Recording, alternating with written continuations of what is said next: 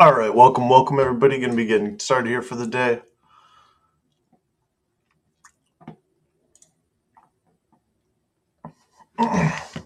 So co-laboring with God, right? It's not what you want to hear, right? You want to hear that God will do it for you, but that is not what God is saying, right? God is saying, "Hey, I'll guide you. I'll go with you." But I'm not just going to well, rarely, right? We don't put God in a box, i.e., if God wants to hand you the lottery, right? Something like that. If God wants to exalt you, He can exalt you, but you have to follow His ways. You have to listen to God. If God says, "Hey, I want you to go buy a lottery ticket," and you don't buy a lottery ticket, well, God says, "Well, you missed it. I'll give it to you still, probably, but not always." And understanding that it is co-laboring, we work in unity, we work in unison in God. This is what Christianity is, right? It is going out into the world and displaying the reckless love of God that will chase you down, that will come after you, that will hold you back from making that mistake. It will, when you step out of alignment, it'll bring you back into alignment. But this involves, right, discipline, right? If you step out of alignment, right, and you won't listen to a mere word, then God will, that is what the shepherd's cane is for, right? He brings the sheep back into the sheep pen, back into Jesus Christ, back into the oneness with God. This is what Christianity is all about. We're defining that state called Christian and then pressing into it with all our spirit, mind, bodies, actions, and words. With everything that we are, we press into the Lord God of Israel, God and His holy ways. This is what Christianity is about. It is obeying God. It is following God. And through obedience in God is how we establish, is how we become what God desires for us, what God's plan entails. That's how you receive it. That's how you get there. But you can't do it without God. It won't work. Not to mention that there is a riddle posed in the Bible, right? There is a mystery, the great mystery of the heavens and the earth, the great mystery of God.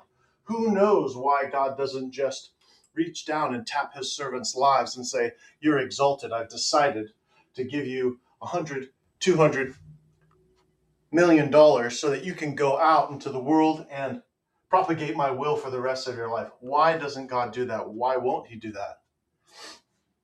Well, when you examine the Bible, mankind is real big on materialism.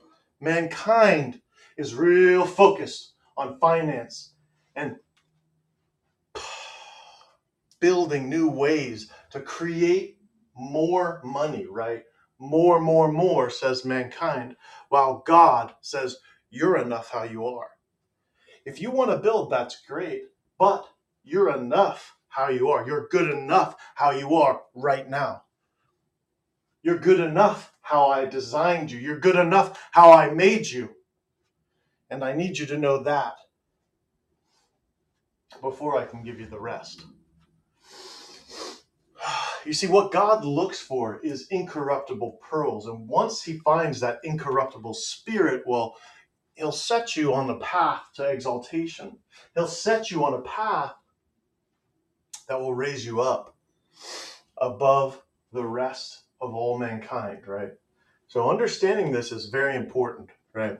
We have to get the inner state right first.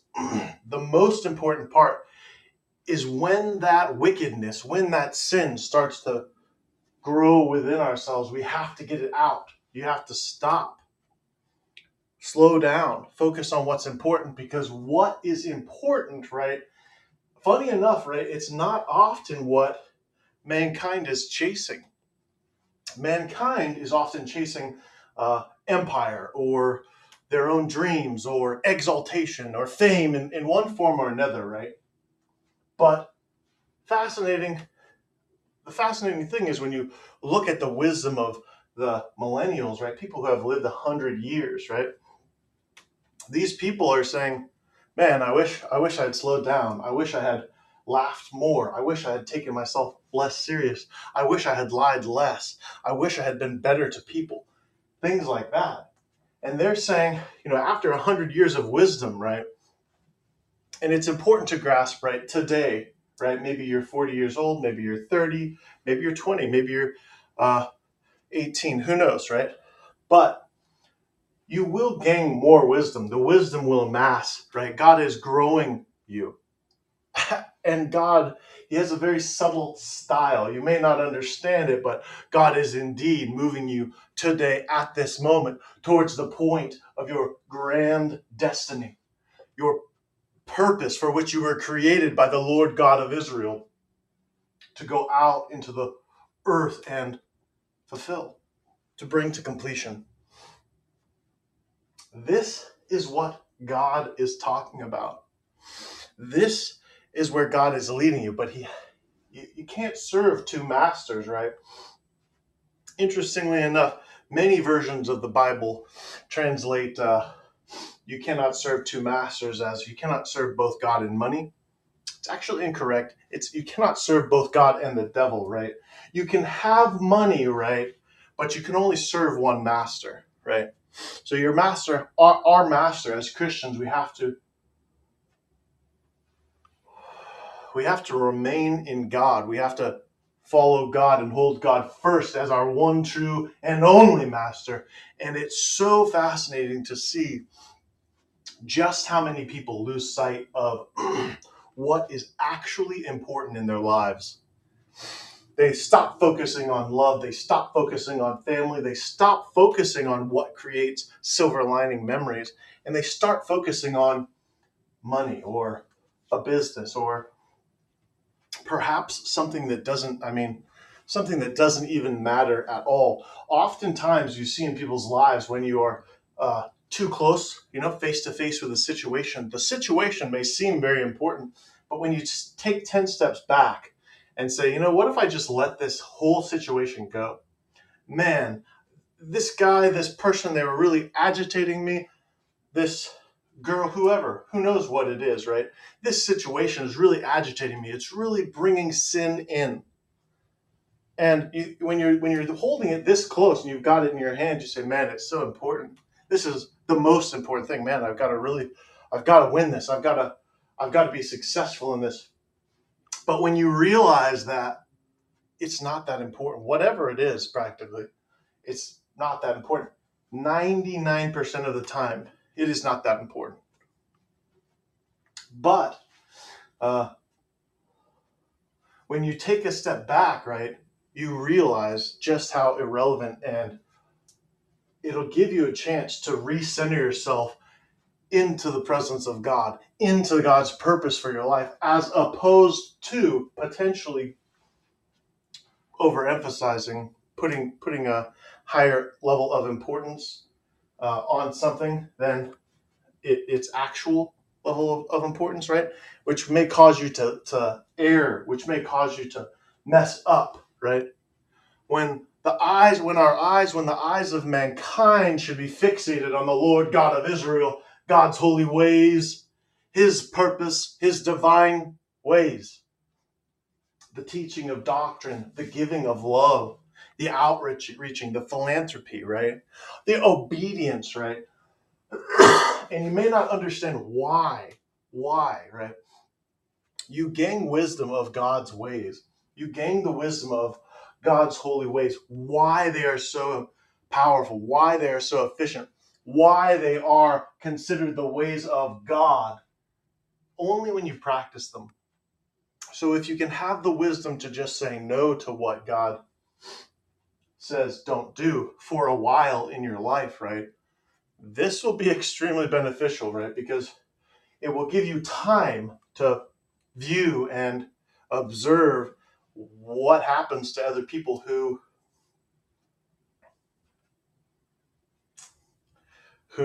go out and make the mistake of these sins that God says don't do. And you will be able to observe them, right? Funny enough, right? God created the world. He says, this is sinful, this is good, right? And what is good, you will see people practicing and doing, and it will produce good fruit. And what is not good, what is sinful, indeed, you will see people doing, and you will see the bad fruit. Never, never do you see someone practicing wickedness or malice or greed or something sinful and not yielding the bad fruit. They will receive exactly what is apportioned to them, to those who sin, right? The result of sin itself is that bad fruit, right? And that bad fruit, it cannot be missed. It may not, it cannot be missed, right? When God raises someone up, when God raises any king up in the Bible, for example, King Saul, and King Saul turns on the Lord God of Israel and he betrays God. He starts disobeying God and he starts doing it his own way. And when King Saul does this, God turns on him. And he says, Saul, I'm going to take the whole kingdom out of your hands. I'm going to give it to someone worthy. And he gives that kingdom to David. Now, that process takes a long time. But lo and behold, that process happens. You cannot stop the will of the Lord God of Israel. Many have tried, but none have succeeded. Many have searched from the dawn of time until time's end for a better offer than what God is offering for each and every one of our lives, but so few will answer the call of God and receive that offer of silver linings, that exaltation at the hand of God, by the hand of God, through God's ways. And yes, God will be with you. A divine being will be with you, walking with you every day of your life, guiding you, guiding your actions, leading you to events where you step out the door and there is a blessing waiting for you, something incredible, a gift from God waiting for you, sitting there. You step out the door, there they are, waiting for you. A life of silver linings, incredible things. No matter how hard the children of the devil, the enemies of God, may try and stop you, there is nothing that can stop the one true living God. No matter how hard other people may try and bring you down or pull you away from your destiny, you cannot stop the power of the one true God.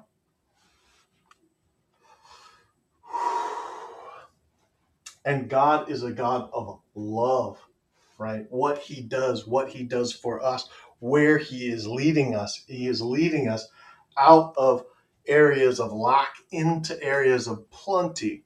But you have to obey. If God says, hey, I want you to be a loving person, you say, no way, I'm going to keep being hateful. Don't be surprised if that hatefulness continues to bear bad fruit in your life. So when God says that we are to be a nation of healers, healing the lost sheep of all Israel, reaching down into the sin and pulling God's children out of the mud, out of the sin, into the state of righteousness, into life everlasting, then as Christians, we're called to do it. And if you're not doing it,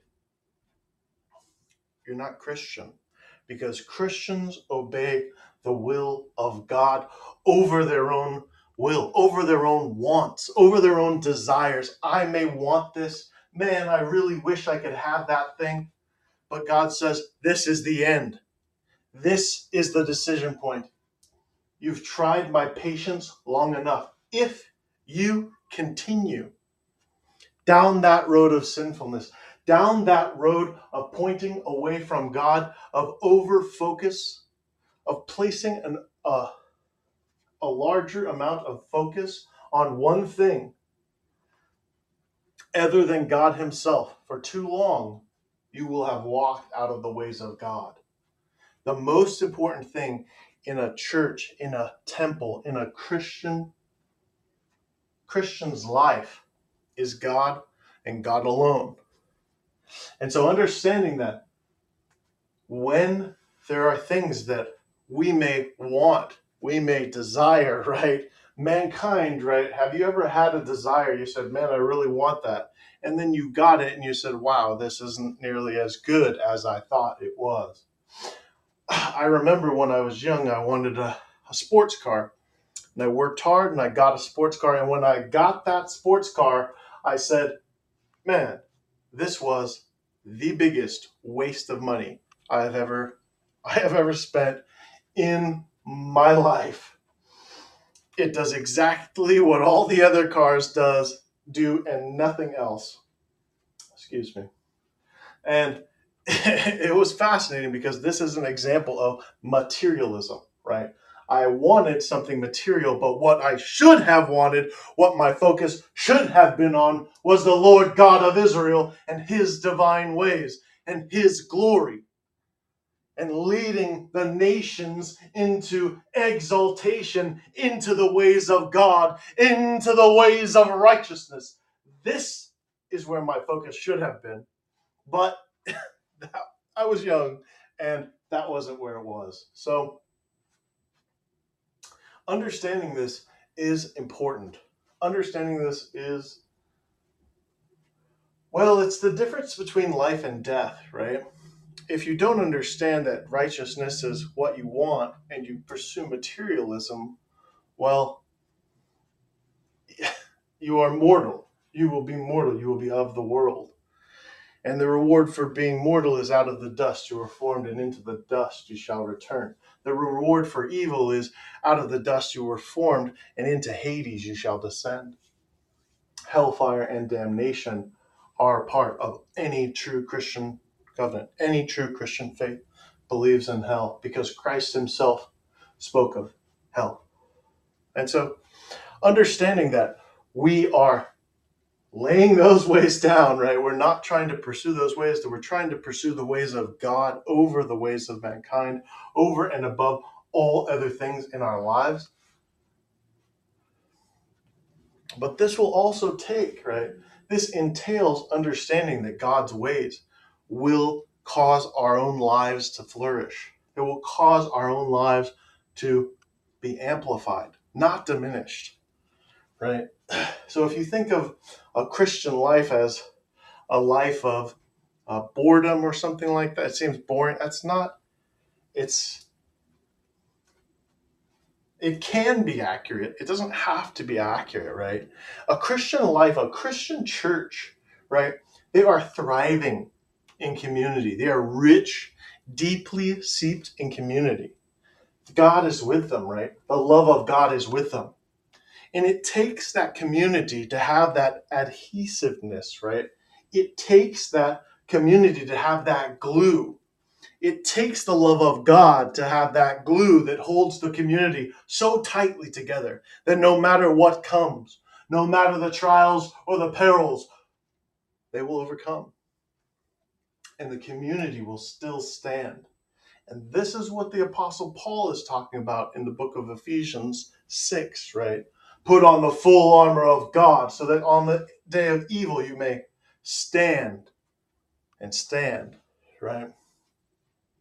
Understanding this is extremely important, right? The ways of God will make you stronger. The ways of God will make you smarter. The ways of God will amplify you in absolutely every way. This is why it is written that one of us, one Christian will chase 10, and 10 of us will chase 1,000. But understanding how that is possible, well, that's one of the riddles of the Bible, right? And you have to press into your faith. You have to seep deeply, wade out into the waters of faith deeply to understand exactly how this makes perfect logical sense. And the first step of becoming Christian is being extremely loving.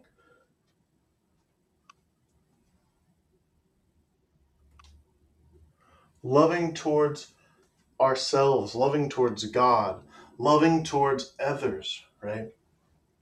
And so I was speaking with a friend, and he was telling me, oh, I'm in this new sort of church, and they meditate 20 minutes 5 times a day. This is excess, right? You need to stay in your own lane. You need to stay in your own beliefs of Christianity. And if you trust me, that's great. But if you don't trust me, then you need to know what the Bible says, what God says accurately. You need to understand the nature of God so that when someone else comes up and says, hey, I don't want you to stay in your own lane. I want you to meditate with me for 2 hours a day. It's a very large waste of time, except in extreme circumstances. For example, when Moses was going up to Mount Sinai, I can imagine there was a lot of calm communion with God there, right? But understanding, right, you need to do what it takes. Maybe it's not a set 20 minutes. You need to do what it takes to remain out of alignment with the world, out of alignment with sinfulness, not allowing sinfulness to have power over yourself, not allowing anything to have take a higher place in your life over God. And you need to bring yourself out of alignment with the world into alignment with the one true living God. And by doing this, all things will become possible to you. All pathways will open. Exaltation will be handed to you. You will be like a lamp being made, right, until the lamp maker, he finishes you and he brings you forth and he puts you not under a bucket, but on a table, onto a table so that the lamp, so that you, the light, can give light to the whole house, to the whole city, to a whole nation. This is what God is promising. This is what God is offering. But don't think nowhere in the Bible does it say, oh, God, it's going to be easy. God's going to do it all for you. It's going to be cake. God's going to hand it to you. Nowhere in the Bible does it say that. None of the prophets were handed exaltation. Not one of them. Not one character throughout the entire Bible was handed their exaltation. They all had to answer the call of the one true living God and run like the wind in order to get it. Each and every one of them. So understanding that where God is leading us, right? We have to trust God in order to follow God, right? Otherwise, halfway down that path, you're going to say, I didn't trust you when I started this path. And I didn't trust you. I don't trust you now. I'm out of here, right? And that will not work out so well. So trust is faith. Faith is trust. They're one and the same. We put our faith in God. We walk by faith alone. As Christians, we walk by faith and faith alone. Faith in God. Faith in God and God alone.